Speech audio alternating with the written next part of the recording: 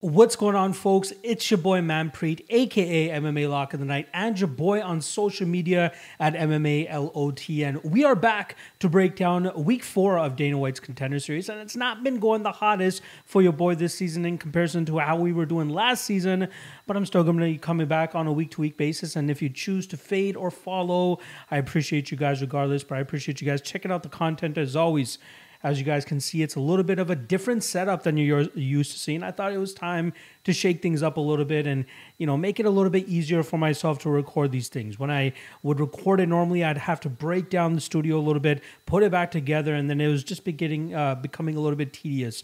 So I thought I'd finally get it in a way that I can just turn on the camera, turn on the mic, and shoot. And that's exactly what we got going on here. Still figuring out a couple of the other things in terms of the lighting and what I want to put on that back wall. I still like that wallpaper the way it is, but still want to change it up a little bit. I'll speak on that a little bit more on the MMA Lawcast episode that I'm going to drop tomorrow for UFC Paris, and that is something that I want to quickly address as well. In regards to the Contender Series, I'm going to start dropping the podcast on Monday because I like to get a good opportunity to look at the weigh-ins and the stare-downs, because one thing I've kind of been messing up over the last couple of weeks is what these guys look like facing off with one another, because the metrics and everything on Tapology or UFC stats aren't usually correct in terms of their height and the reach and all that. So it'd be nice to see these guys who are primarily competing on the regional scene, what they look like actually facing down with one another, who's actually the bigger fighter, and if I believe that will have any impact on the actual fight itself. So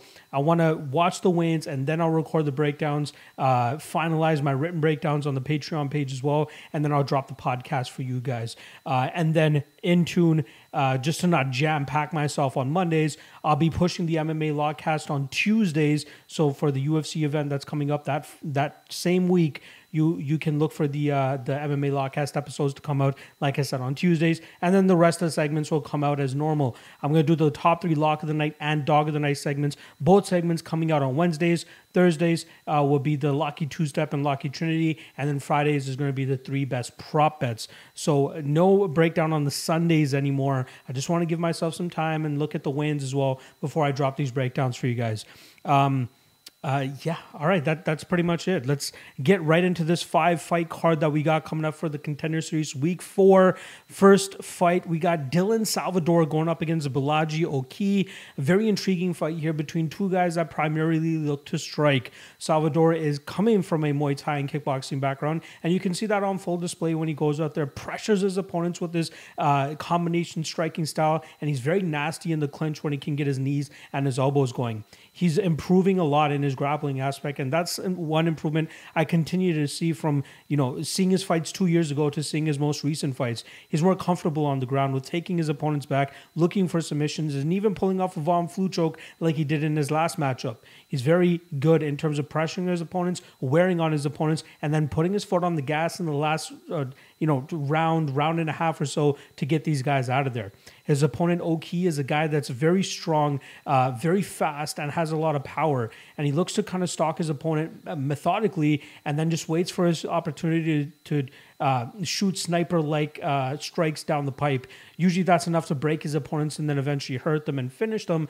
But I've only seen him fight one guy that doesn't seem defeated going into that cage. It was that 13-0 Armenian prospect that he fought 2 fights ago, and that was a guy that was willing to exchange in the pocket with him, marching him down and trading shots with him.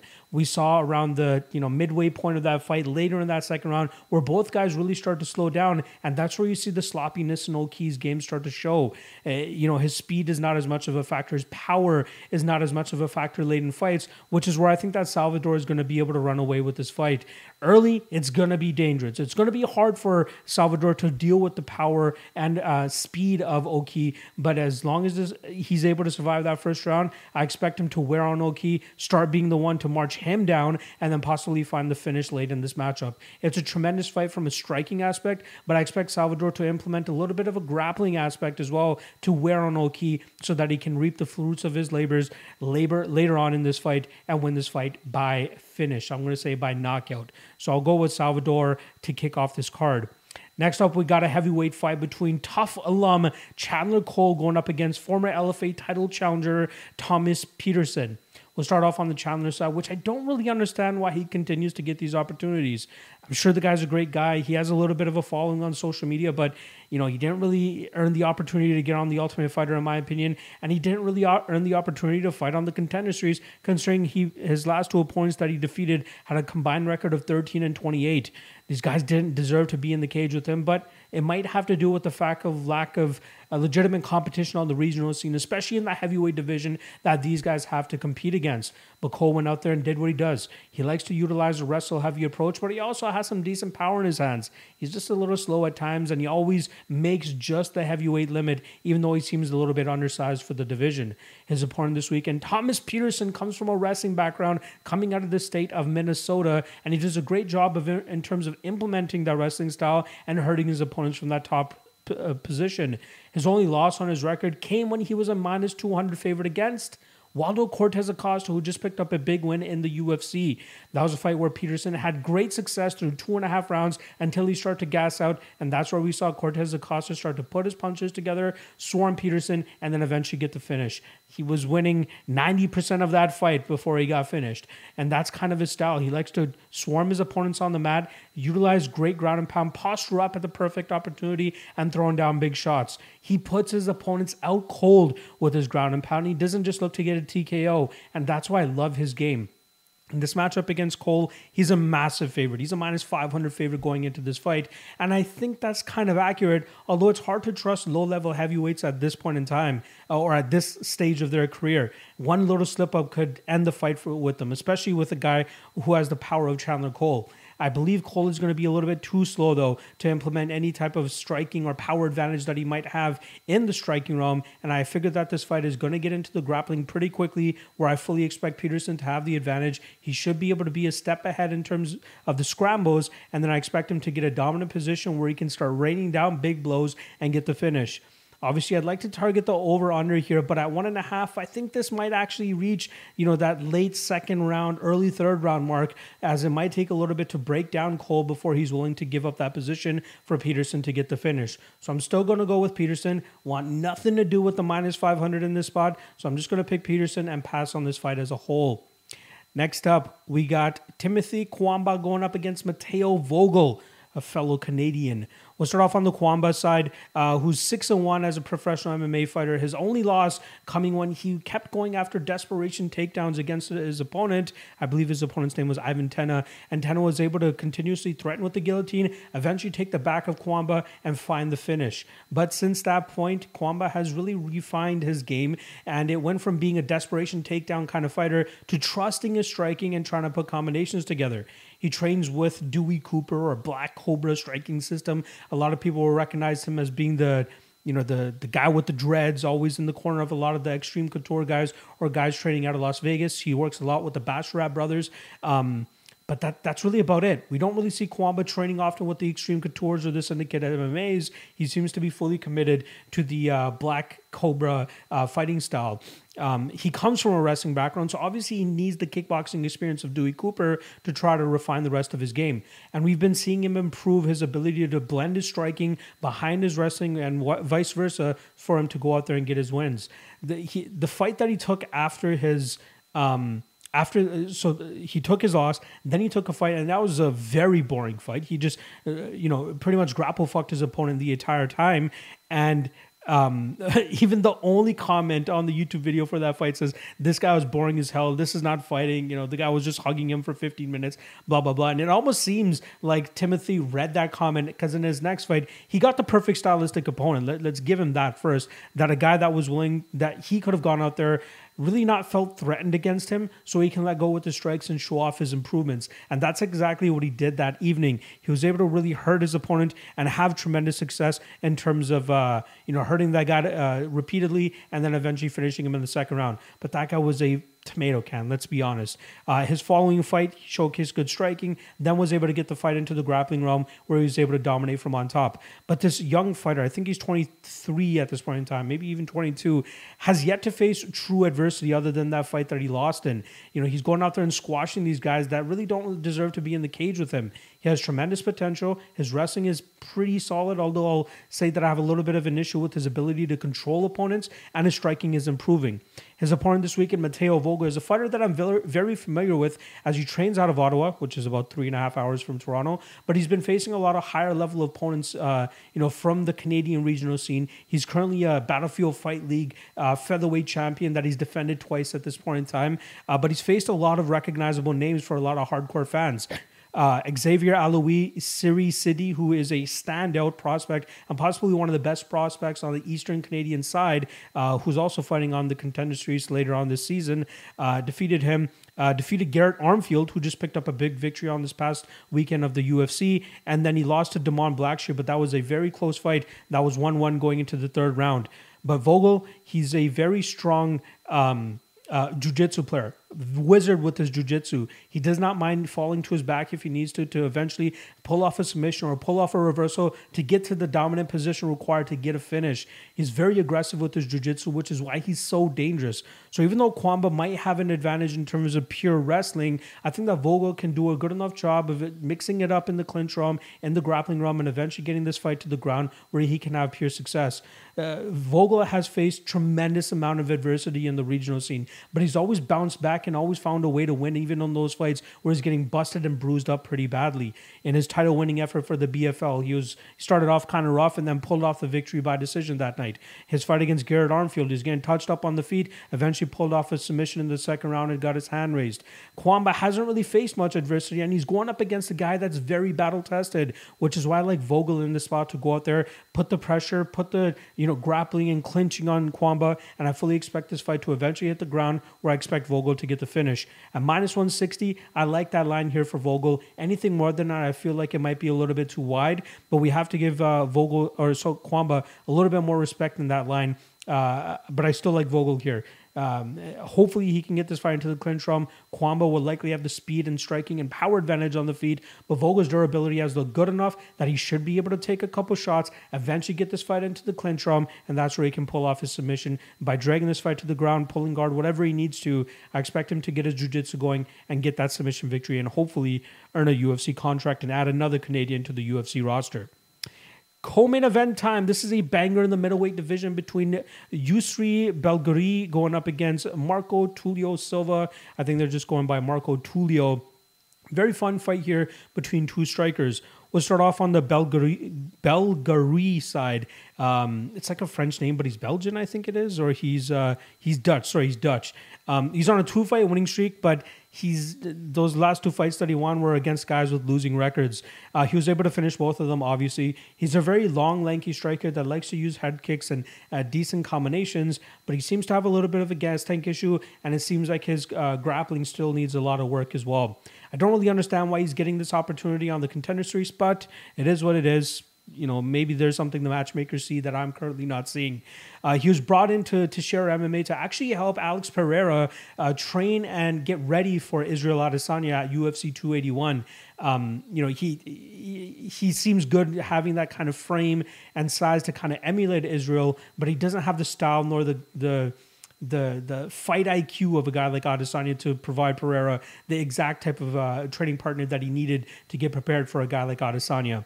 But Belgari, like I said, striker, long, rangy, has decent stinging power, but I'm not really impressed with his level of competition on the regional scene before making his debut here on the Contender Series. His opponent, Tulio Silva, trains out of the same training camp as Charles Oliveira. This guy's very fun to watch, and I personally came across him earlier this year when I was studying him up for his last fight for LFA. He's very dangerous in the striking realm, and he does a great job in terms of stalking his opponents and putting his big power on them and eventually finishing them.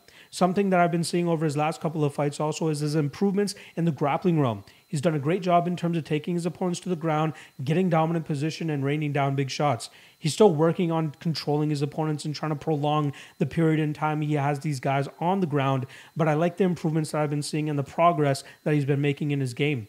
I love that he's also, very methodical with the striking. likes to crash the pocket, do good damage from that, entering and exiting that pocket exchange while doing great work with his knees, elbows, and punches down the middle, and obviously his kicking game as well. I feel that his level of competition on the regional scene is far better than what we saw his opponent face on the regional scene as well. So I'm going to lean with the Tulio Silva side, and I don't really understand why he's the underdog right now. I saw him around plus 105, plus 110, and I think that this is a great opportunity for him to go out there and pull off the upset as the underdog. Belgaria, I think, has a slight height and slight reach advantage, but I don't think it's something that he does a great job in terms of maintaining and making his opponents pay when they do close that distance, especially a guy like Tulio, who I believe believes in his own striking and believes that he has the advantage in that realm. So I fully expect him to close that distance, get off his big shots, and get this fight over with. I'm expecting this within the first 10 minutes or so that we'll see Tulio Silva land a knockout and get him out of there. So give me Tulio Silva by knockout. And the main event, we got a great fight here between Carlos Prates going up against Mitch Ramirez. Now, Prates is the biggest favorite on the card that we have here, around minus 225. And he comes from a Muay Thai background, if you couldn't tell from the Muay Thai tattoo that's across his chest. But he has a lot of good experience on the regional scene as well. He went 2-1 under the ONE FC banner, and it wasn't even like the regular ONE FC. It was like their one fight nights that they were doing during the whole COVID pandemic. But he's faced some really good competition. He's on a 6-fight winning streak. He's finished his last 5 opponents, and the last fight that he actually lost was against a Dagestani wrestler who was able to grapple him throughout 2.5 rounds. Although Carlos was coming on strong in the last half of that round, of the final round, it was too little too late for him to get off much success to get his hand raised that night. But he's doing a good job in terms of improving his takedown defense, his footwork around the cage, and kind of angling off whenever guys are trying to shoot for takedowns. And then he makes them pay with straight shots down the pipe and a great kicking game as well. He's kind of lanky from this division as well, too, which allows him to really touch his opponents up for distance, do some body work, and then eventually find the knockout up top. His opponent, Mitch Ramirez, comes from a wrestling background, is actually the significant other of UFC fighter Cynthia Calvillo. This guy's been to prison before, and that's something that I see as being pushed a lot whenever he ends up fighting. But one thing that he kept talking about is, when I was in prison, I wanted to be a professional fighter. I made a decision to be a professional fighter, and here he is with an undefeated 7-0 record, getting the biggest opportunity of his career. But I got to be honest, I'm not the most impressed with his ability to wrestle and hold his opponents down. Yes, he's good at taking guys down, but he doesn't really do a great job in terms of holding them down either. He's beating up guys that are lower level than him. And then even in his last matchup against Jeremy Holloway, we saw him getting kind of tagged up from distance because he likes that wide winging style of striking before he eventually changes levels and gets fights to the ground. Luckily, he was inputting a great kicking game that was hurting his opponent and eventually was able to get him out of there in the third round after he landed a perfect calf kick that floored Jeremy Holloway that night. But I feel like a fighter like Carlos Prates should be able to obviously nullify the calf kicking game, being the Muay Thai practitioner that he is, but also traverse the cage well enough that he can kind of, snipe him from distance, really hurt Mitch Ramirez from distance, and make him pay for those sloppy strikes that he throws. And even if he tries to duck under and tries to go for a takedown, I feel like a knee can come right up the middle and really hurt Ramirez in those spots.